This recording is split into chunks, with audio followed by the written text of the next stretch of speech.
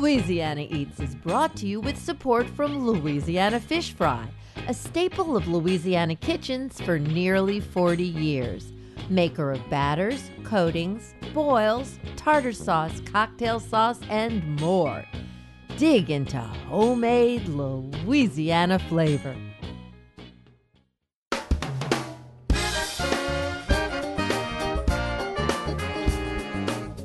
From our studios in the Southern Food and Beverage Museum in New Orleans, this is Louisiana Eats. I'm Poppy Tooker. In August 1971, a food revolution was quietly launched in California with the opening of a small Berkeley bistro called Chez Panisse.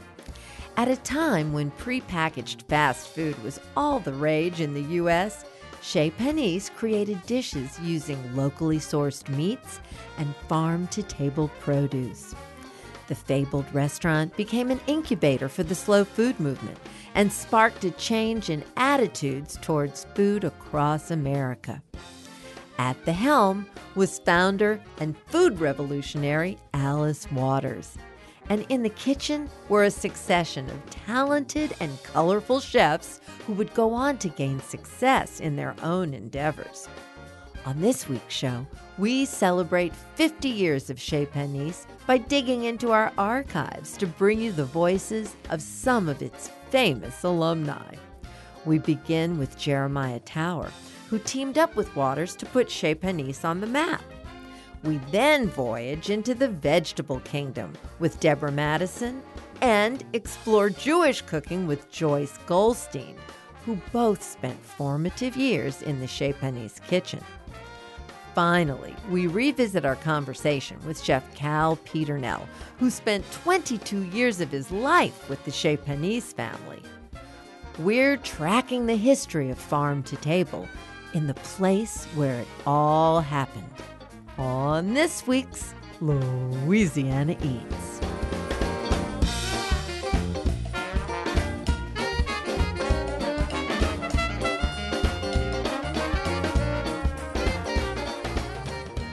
To kick off this episode, we take you back a dozen years to one of our earliest Louisiana Eats interviews, which aired in August 2010. Let's begin right in the middle of it. Alice, would you share your vision about what lunch should be like for all school children? Well, I have a very complete and idealistic vision. It's so important that we feed every child. We need to feed them a wholesome and delicious school lunch, and they shouldn't have to pay for it. It should be an experience that is beautiful and communicative and nourishing in the deepest level.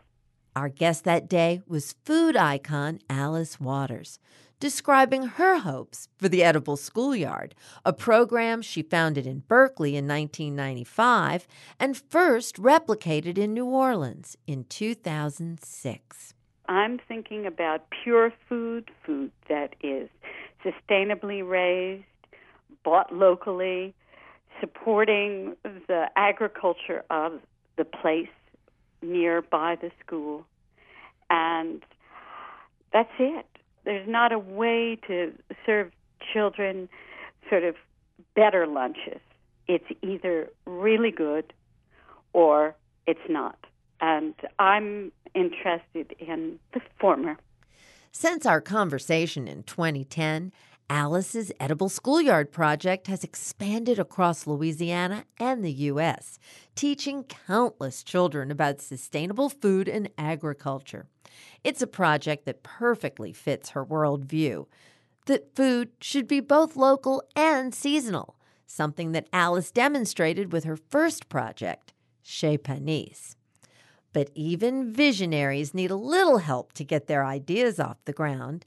Alice was able to do this by teaming up with our next guest, who became head chef at Chez Panisse in 1973. Let's hear our conversation with him from 2017. My name is Jeremiah Tower. I'm a chef and author of cookbooks, and I'm a scuba diver. People ask me, well, do you have a business card? And I say, no. And they say, well, why not? And I said, well, I don't know what to put on it. Well, I can think of a few things. Jeremiah Tower has led a legendary career that has spanned multiple countries and earned several awards. Beginning his career at Alice Waters Chez Panisse in Berkeley, Jeremiah transported his culinary vision along the California coast, opening his landmark San Francisco restaurant, Stars, in 1984.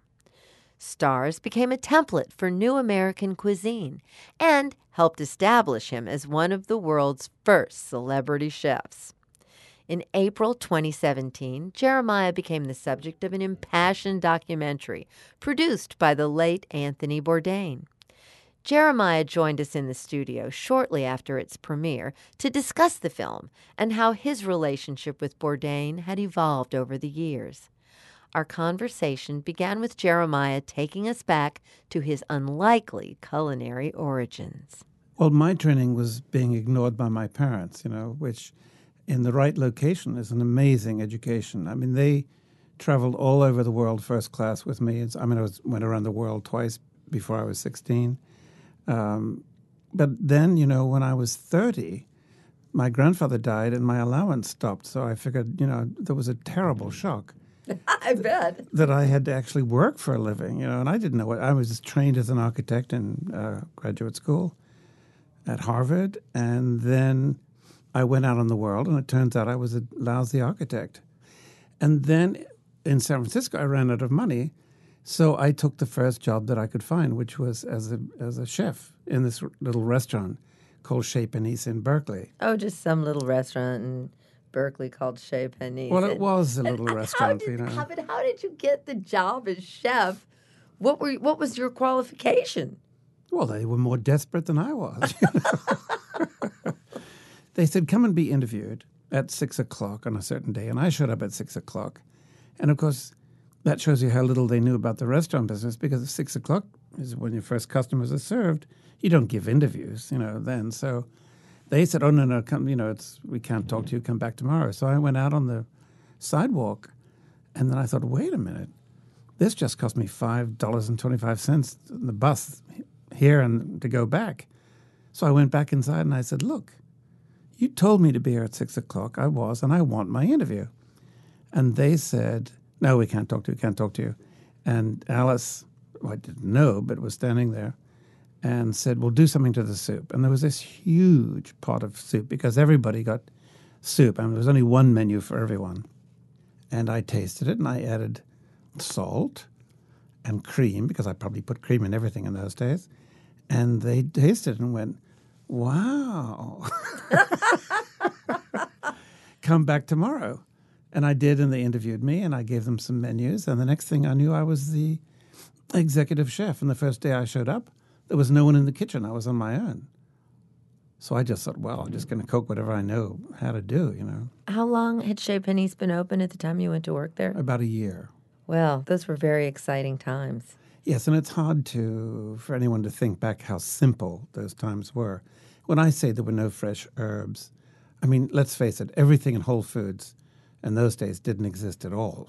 No olive oil, no fresh herbs, the cheeses were Vella Jack, which I didn't know. I'd never cooked with, didn't know how to cook with it properly. So I refused to cook with anything except perfect ingredients. And there weren't any. So we set about finding them. And that's where that foraging came from. Well, from that period of time, when you look back on it, what were the best of times and what were the worst of times?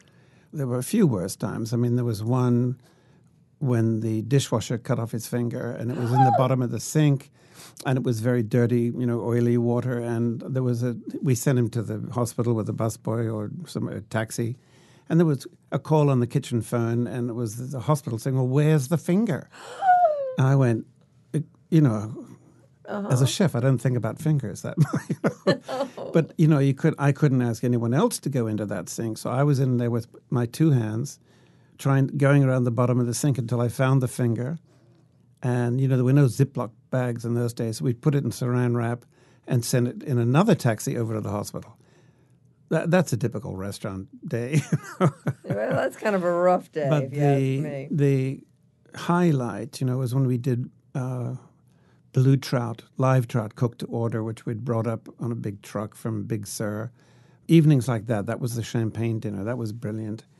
The California Regional Dinner in 1976, when I finally said, why are we beating our heads against the wall with, trying to cook food from Corsica or Brittany or whatever, since we are using the best of the local ingredients, why not just call it that? So in 1976, I put on the California Regional Dinner. The menu is in English. The wines were all from California. And that's what caught the press's imagination, that caught James Beard's imagination. And he wrote endlessly about it. Well, you leave that sort of charming, intimate Chez Panisse, and not too terribly long later, you end up with the amazing phenomena that was Stars. Tell us about your time at Stars. We could never have done Stars if I'd just gone cold into it the way I did at Chez Panisse. I had a team, a core team, together by that time. At the opening day, the people at the reception desk said to me, so what kind of restaurant is it?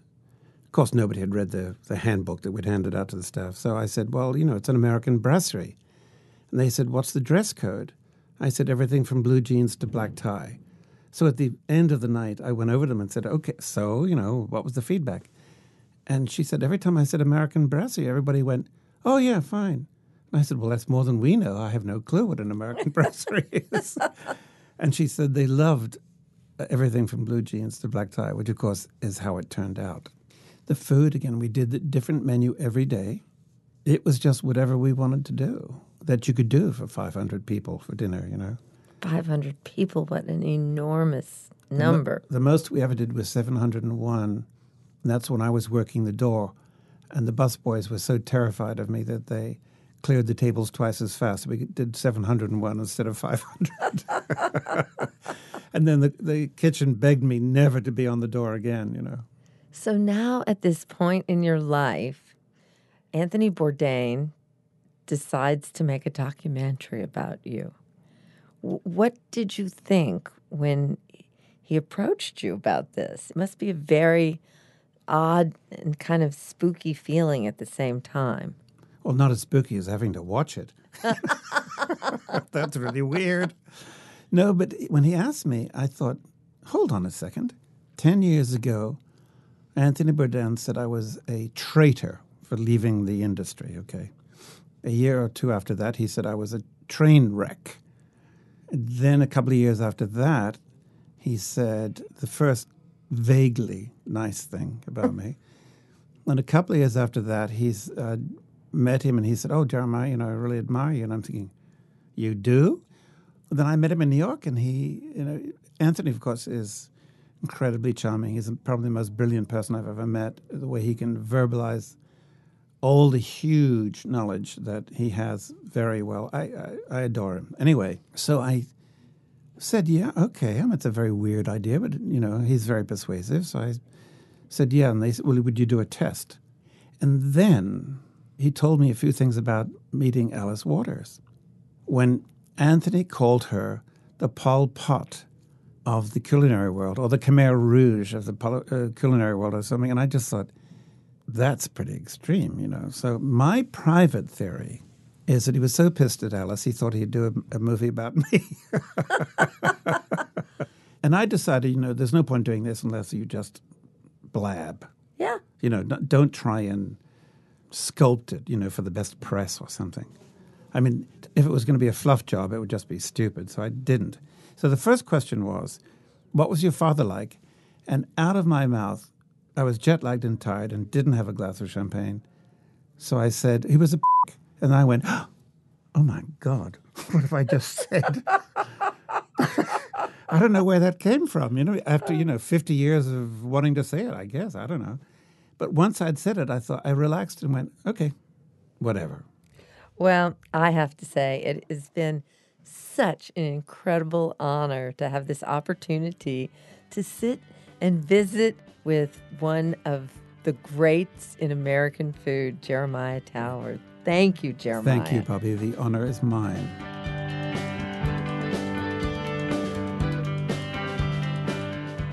That was chef, restaurateur, and author Jeremiah Tower, speaking to us back in 2017.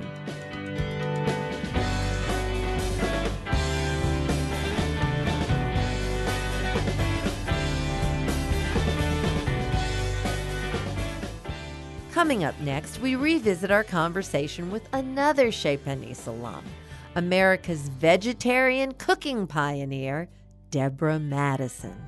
Louisiana Eats returns after the break.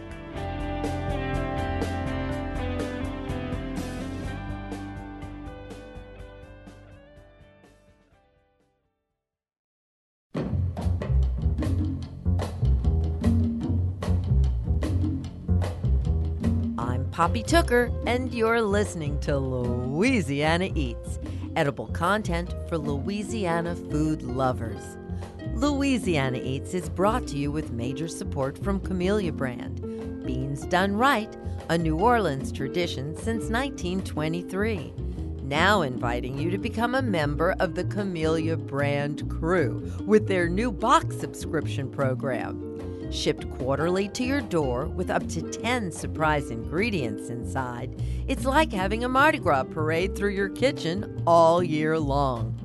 To learn how to become a member of the Camellia Brand crew, visit CameliaBrand.com. Support also comes from Rouse's Markets, synonymous with seafood straight from Louisiana's waterways. Rouse's Markets, tastes like home. And from Crystal Hot Sauce, made with 3 simple ingredients: aged red cayenne peppers, distilled white vinegar, and salt. Nothing artificial. Crystal Hot Sauce, how New Orleans does flavor.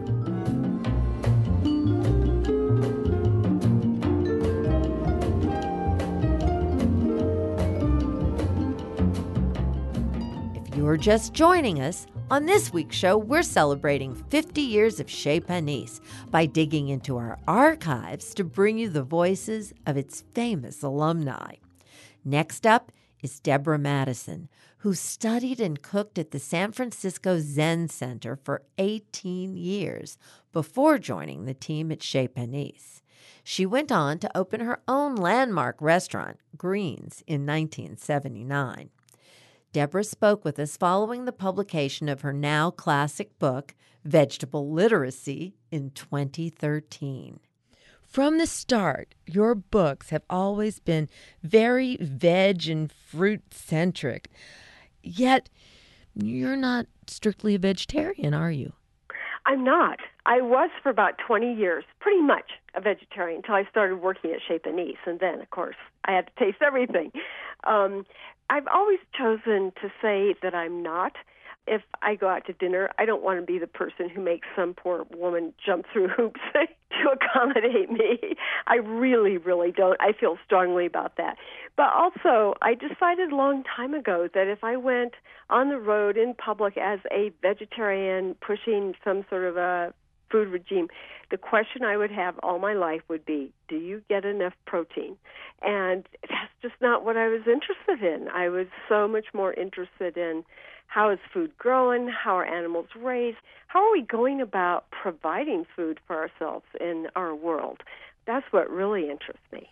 Well, you have never been the in-your-face activist. You have found the quietest, most approachable way to take us all to your table with you. And I'd like you to take us back to your start at the San Francisco Zen Center. And you studied there at the Zen Center for 18 years. So how did those experiences form your way of eating and thinking about food?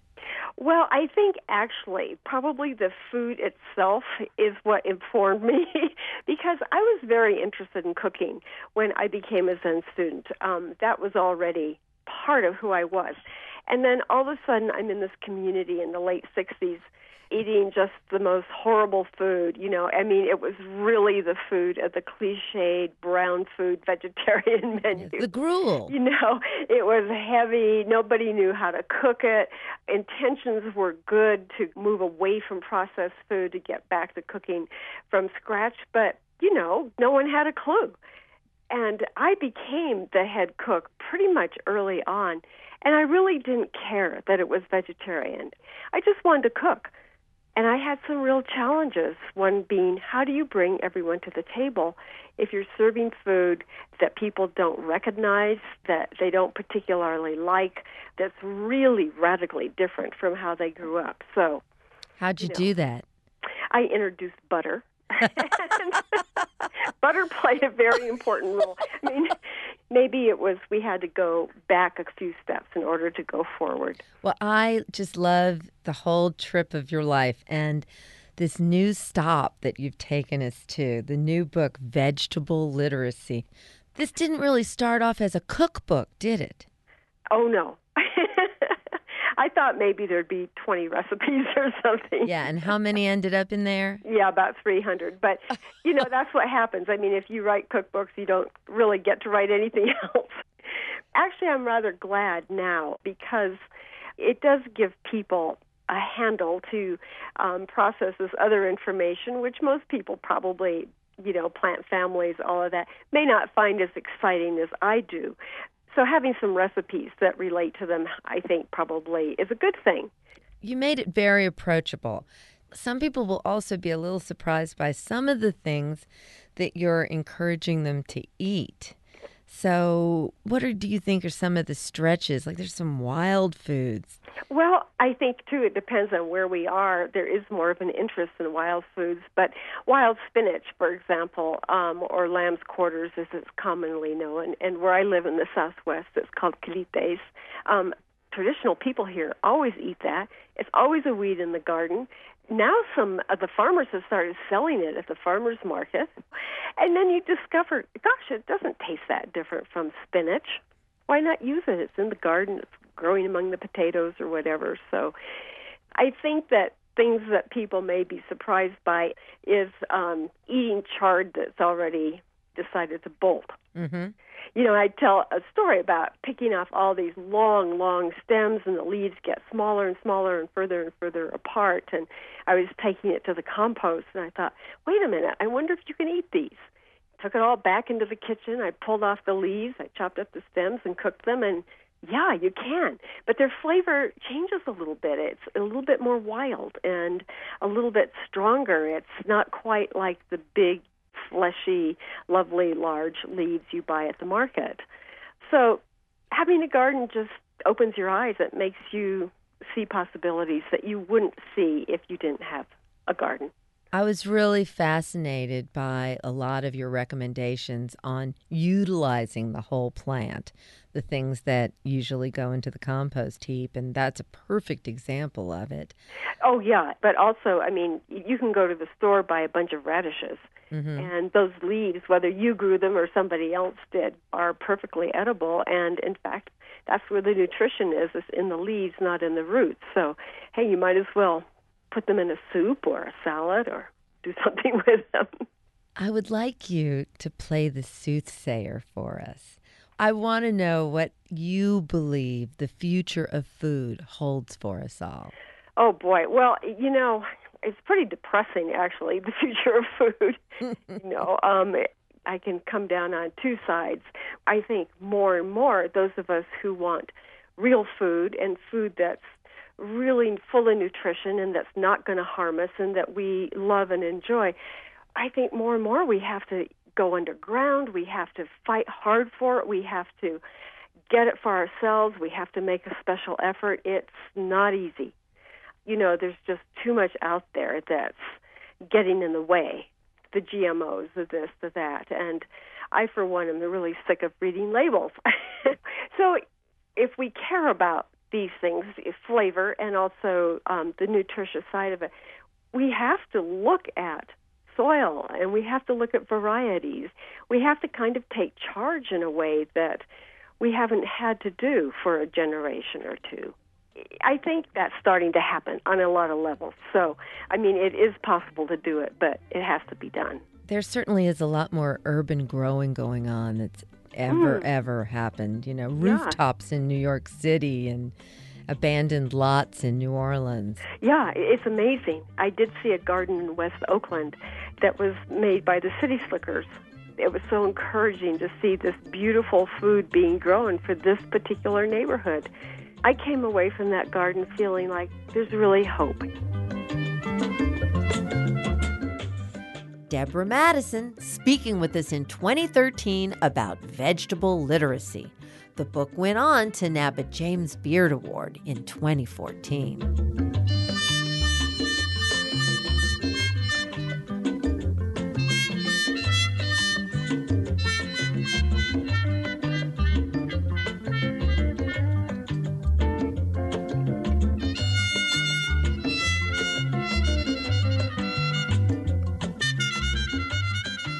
Next, we revisit our conversation with Joyce Goldstein, who was chef of Chez Panisse's Upstairs Cafe for 3 years before opening her groundbreaking Mediterranean restaurant, Square One, in San Francisco. The teacher and award-winning author spoke with us in 2016 about her cookbook, The New Mediterranean Jewish Table. Most of the Jews that came to the United States came from Eastern Europe. They were the Ashkenazi Jews. And they settled on the East Coast, which is sort of media central. And the image that was projected was blintzes and borscht and bagels and, kugel and brisket. And so in the average person's mind, when you say Jewish food, they think bagels and lox or brisket. And it disregards this entire huge community of Jews from other parts of the world. But see, very few Mediterranean Jews came to this country. So I guess I would like people to realize that Jewish food is a huge vocabulary of recipes from other countries, but largely vegetable-based and a much better and much more diverse diet. I'm wondering if you could sort of walk us through the various spices and flavorings that define all of these different varieties of Jewish food and the people who cook it. Okay, well, it's a very interesting story. If you look at Spain and Portugal, paprika, garlic, always lemon, always olive oil, a few herbs. But it's basically a fairly neutral cuisine, some cinnamon in the sweets. When you get to Italy, again, it's basil and parsley and a little nutmeg and a little cinnamon, but also pretty subdued. The Italians are not sitting around eating spicy Jewish food. Then you get to North Africa, and it's like a riot of all the different spices. I mean, between the charmoulas and the harissas and the preserved lemon and the caraway, coriander, cumin, it's everything. Yet when you get to other parts of the Middle East, Greece and Turkey, you get the cinnamon tomato dynamic in Greece and the use of dill and mint. And Turkey maybe picks up a little bit on the allspice, but again, a little more subdued. And then you get to the Arab countries, the Mizrahi Jews, and some have some spices in it, but again, a more balanced palette of spices and herbs, and the introduction of ingredients like sumac and tahini, and the fruits of the quince, the figs, the dates, all of those sort of sweet and sour. And a lot of this comes from Iran. I mean, that whole sweet, sour fruit with meat thing started in Iran, made its way into North Africa, sort of through Morocco, and then up into Catalan, Spain, and then over to Turkey. So it's formed a whole circle. It's sort of interesting that a good idea, a good flavor idea, has made its way all the way around the Med. It's very fascinating to me that whole transverse of countries and cultures. And as I understand it, one of the things you were doing was actually working with old recipes that said crazy things that 21st century cooks can't possibly translate, like an eggshell of this or or a mustard glass or some weird measurement. No, I mean, you became sort of a detective, tracing these recipes and cooking them and trying to figure out what they meant. I mean, sometimes they'd say fold in the usual manner. Well, if you weren't there in that kitchen, who knows? So it really was a lot of trial and error, a lot of recipe testing, and then putting in the context of the modern palate, because today Americans want food that's a little bit more dynamic, a little bit more intense in flavor. And I think that when I was cooking these recipes, sometimes I'd say, man, I better increase the lemon juice, or, I'd cook it for my family or friends. It's great, but it needs something. There's always it needs something, and often it was a squeeze of lemon or a little bit more heat or up the spices. I love the fact that you've got a whole chapter about savory pastries in particular. And you mentioned that you're concerned that handmade pastries are endangered. You want to tell me about that? Well, yeah. In the old days, women did not go to work, so they had all day to cook. And housing was very communal. Families lived together.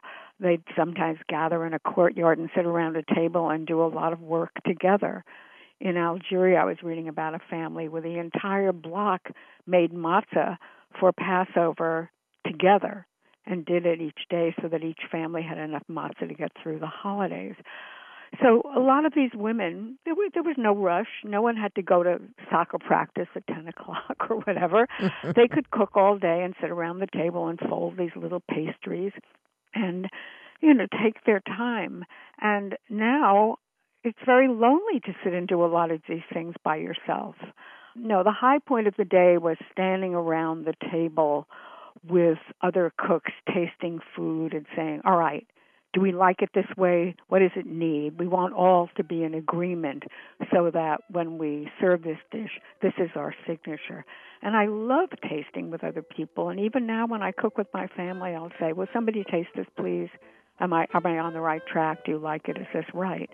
Because there's something about tasting communally that's a beautiful thing to do.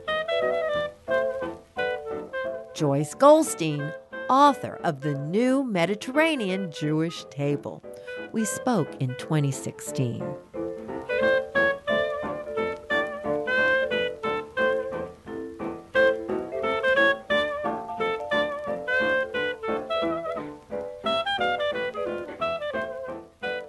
What is mesclun, and how does Alice Waters feature in that story? Stay tuned, and we'll answer that question when we come right back.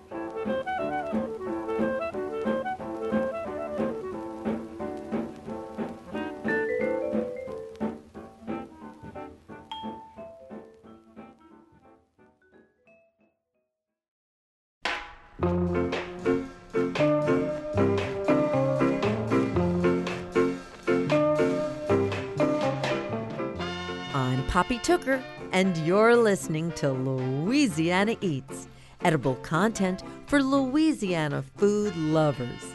Louisiana Eats is brought to you with support from Louisiana Fish Fry, breadings, boils, new air fry mixes, and more classic Louisiana dishes available everywhere. Dig into homemade Louisiana flavor. And from the St. Tammany Parish Tourist Commission, located 40 minutes north of New Orleans' French Quarter along the shores of Lake Pontchartrain. The delicious Tammany Taste culinary scene and an abundance of soft adventure attractions are among the many reasons to love the North Shore's charming communities. Find details on upcoming events, itinerary suggestions, and more at louisiananorthshore.com.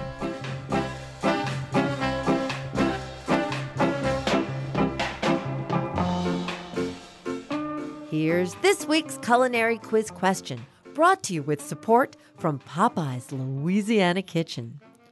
What is mesclun, and how does Alice Waters feature in that story?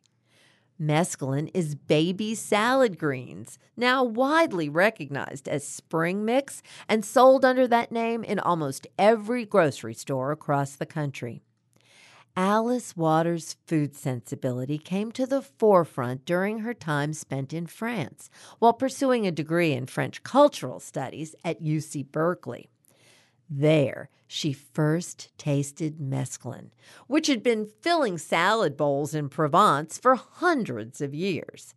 Traditionally, mesclun is a combination of chervil, arugula, lettuce, and endive, harvested while the leaves are still less than 4 inches long. The lettuces can include Bibb or Boston, romaine, and cutting lettuce, a non-heading type like oak leaf that features curled or fringed leaves. Today's mesclun often includes mizuna, tatsoi, radicchio, spinach, frisee, and even dandelion greens. When Alice opened Chez Panisse, she persuaded her Northern California farmers to grow it out specially for her. Knowledge and a desire for those baby greens grew out of Alice's Berkeley Culinary Incubator. Years ago, when she traveled to New Orleans, I was very concerned that our love for traditional iceberg, that cold crunch under shrimp remoulade or on a poor boy's sandwich, might be offensive to Miss Alice. As I tried to explain our need for that workhorse lettuce, Alice patiently looked at me and said, "Oh, Poppy, I served iceberg at Chez Panisse just last week. Beautiful, tiny heads of organic iceberg. Why can't it be just that?" That amazing attitude of Alice's is exactly what has driven Spring Mix onto almost every dinner table in America today. So the next time you tuck into a beautiful salad of baby greens, remember to thank Miss Alice Waters. It was her vision and drive that got it there. I'm Poppy Tooker, and you're listening to Louisiana Eats.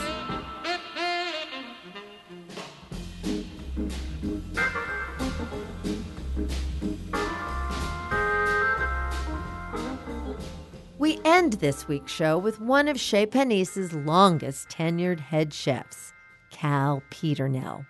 In 2017, Cal ended his career there after 22 years in the kitchen. When he joined us in the studio, he was 2 years shy of retiring and on the heels of publishing his first cookbook, 12 Recipes. Here's our conversation with him from 2014. Hello, I'm Cal Peternell. I'm the chef at Chez Panisse Restaurant and the author of 12 Recipes. In the farm-to-table category, there might not be a more emblematic kitchen than Chez Panisse in Berkeley, California. Behind the stove there for the past 20 years is Cal Peternell, a man whose professional and domestic families have spent so much time together, it's hard to separate the two. I was thinking about getting ready to kind of maybe have to leave the restaurant business because I had one son who was 3 and my second son was on the way. And I just started thinking, I was looking around at my peers and none of them seemed to be married, let alone have kids, because, it's you work nights and you work long hours and weekends. And so the restaurant business doesn't always lend itself to the family life. But then when I got to Chez Panisse, I knew right away I had made the right decision because they agreed to hire me about 3 weeks before my son was due to be born, my second son, Milo. I said, well, are you sure we can just wait because I'm going to need to have time off. And if you want to just wait, in a month or something and hire me then. And they said, oh, no, don't worry about it. We'll give you the time away after your son's born to be with him. So that's the kind of thing I think that earns people's loyalty and keeps them around a long time. It's such a unique place to work that when people leave, we often say to them, half kiddingly, you'll be back. And about half the time they do come back because they get out there in the big, ugly world and they just come home. You're probably familiar with restaurant culture that there's a lot of turnover. There's kind of this annual turnover. In the restaurants I worked in before, it seemed like we spent so much time training people to do the job and not enough time actually cooking with them or cooking ourselves. And because you don't have that turnover at Chez Panisse, you really do get to dig in deep and really, really cook.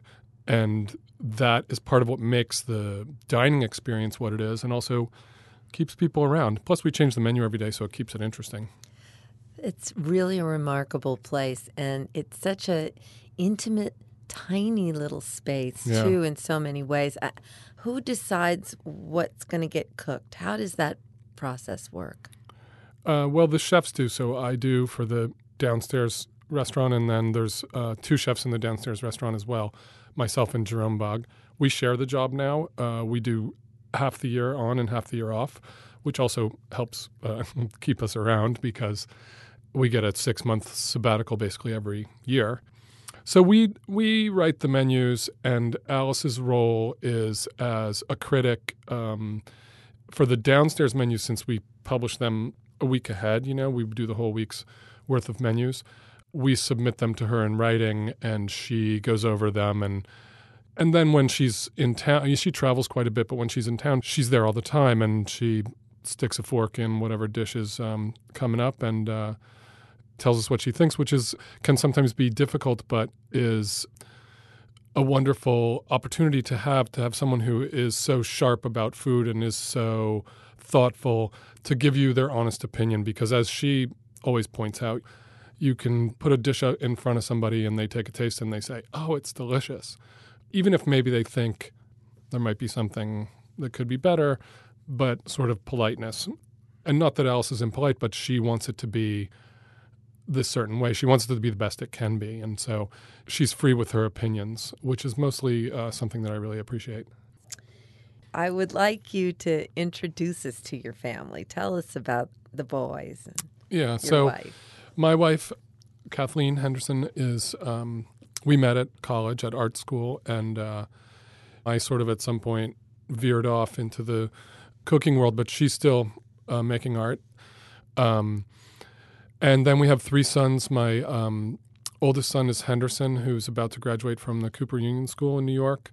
He's 22, and then Milo is 19 and is at Bennington in Vermont, also an art school. And we have a little guy, Liam, who's 10, and he's in 5th grade. In fact, Liam, his school is right between our house and Chez Panisse, so it's about 3-minute walk from the restaurant. And when I'm there and my wife is working, I walk over and pick him up, and we walk back, and Liam loves to eat soup. The cafe always has some soup, so I'll heat him up a nice big bowl of soup, and nothing nicer than to feed your kid a big bowl of soup after school. And he sits in the dining room while the waiters are setting up and kind of works on his homework and eats his soup, and then maybe I'll get him a little cookie or an ice cream or something. So that still goes on. And the other boys, similar kinds of things. They were there a lot. And the older boys both worked there, stints in the kitchen, just sort of volunteering here and there, because they wanted to come in and learn some things. And they both also worked as bussers in the cafe. Do all 3 of them, or have you seen this light bulb moment in any of them when they're like, wow, we grew up at Chez Panisse? I think it's very familiar, but they also know that when they tell people that, people are just kind of like, wow, that's the greatest thing I ever heard of. My son Milo told me that he sometimes holds back that information because I do it too. People ask me, especially in the Bay Area, people say, oh, what do you do? I'm a chef. Oh, where are you, chef? Oh, this restaurant in Berkeley. And I try and kind of leave it there if I can. And then if they say which one, and I say Chez Panisse, and they're like, oh, just some restaurant in Berkeley, huh? No, but it's great to have the kids there. And I'm not the only chef or person working there who has kids, so we get to see each other's kids all the time. That's a wonderful thing. Oh, my goodness, those lucky boys. Yeah. Cal, I'm really curious. Why is your inclination to sometimes be sort of undercover out in the greater world as the Chez Panisse chef? Well, I think primarily because it can be kind of like a showstopper in a way, and it can be a little bit awkward, and maybe I'm not comfortable with that. But also, because we have a sort of ethical stance about food as well, we're sort of a target for people. I think every restaurant that's at a certain level of cooking, I was going to say fine dining, but I kind of hate that term, but of, a higher level of cooking, people are taking pot shots at you and trying to take you down, but especially because, we do have this sort of ethical thing about eating, that it's right to eat in the season and to try and eat locally and try and eat organically and sustainable agriculture and all that. So, it kind of can open that up a little bit. I did a reading in a bookstore a week or so ago, and at the end of the reading there was some time for question and answers. And often the questions that people ask aren't actually questions. They're just something that they want to say about how they cook or something, which is fine. But one person actually took a shot at Chez Panisse and just said, well, I ate there. I didn't think it was that great. Sometimes people want to take it down a notch, like, oh, well, you think you're so good. The Yelpers I'm talking about, I guess. One last question. What are you hoping for the boys? Well, I think that my oldest son, he's going to graduate in December. He wants to travel, but he needs to kind of save up some money for a while, and I'm hoping he's going to work with us at the restaurant for a while. In summers, he's had a job in a restaurant up in Gloucester, so he's a good cook. He's a very good cook. He actually made me a delicious meal last Saturday. And, for the other two, I just want them to do what makes them happy, and I think they are doing that, so we're on the right track. Well, there is no way they couldn't be on the right track with you for a dad, No. Cal. So thank you so much. Well, thanks for having me. Cal Peternell, former chef at Chez Panisse, where he worked for 22 years. We spoke in 2014, 2 years before Cal left the iconic restaurant to pursue his own endeavors. To learn more about the chef, visit calpeternell.com.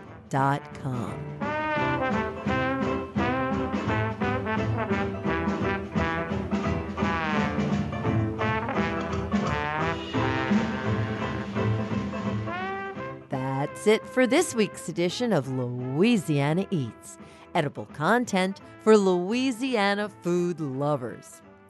I've got big news about our upcoming monthly Poppy's Pop-Up Drag Brunch, held on the last Sunday of every month at Tujague's Restaurant. This family-friendly event includes 3 courses, 4 drag queens, and of course, bottomless mimosas. On Sunday, August 28th, we've invited our friends Bo Cialino and Matt Armato to bring their housewarming magic to our drag brunch. They'll be signing books and mixing and mingling, sharing all those at probably this tricks you've learned from them on Instagram. Don't miss the fun. Reservations may be had online and by calling 504-525-8676. Catch up on previous editions of Louisiana Eats on poppytooker.com, where we have more than 10 years of Louisiana Eats editions available for pod and webcasting, along with recipes and cooking class videos, too. If you like our show, please rate it on your preferred podcast platform. Louisiana Eats is made possible with major support from Popeye's Louisiana Kitchen, Louisiana Fish Fry, Camellia Brand Beans, Crystal Hot Sauce, Rouse's Markets, the St. Tammany Parish Tourist Commission, and from D'Agostino Pasta. Handcrafted in Louisiana from semolina wheat and air-dried over rods in wooden cellars, D'Agostino Pasta is made just as it's been done in Sicily for centuries. Visit d'agostinopasta.com to learn more. Support for Louisiana Eats also comes from Gulf Coast Blenders. For more than 30 years, Gulf Coast Blenders has produced custom spice and dry blends for restaurant concepts across the country. Gulf Coast Blenders, dry ingredient blends with New Orleans roots. To learn more, visit gulfcoastblenders.com. Original theme music composed by David Pomerleau and performed by Johnny Sketch and the Dirty Notes. Big thanks to senior producer Joe Schreiner, producer and special projects manager Reggie Morris, producer Blake Longlinay, the newest member of our team, Kate Gautreaux, and to our business manager and social media maven, Maddie Mullidew.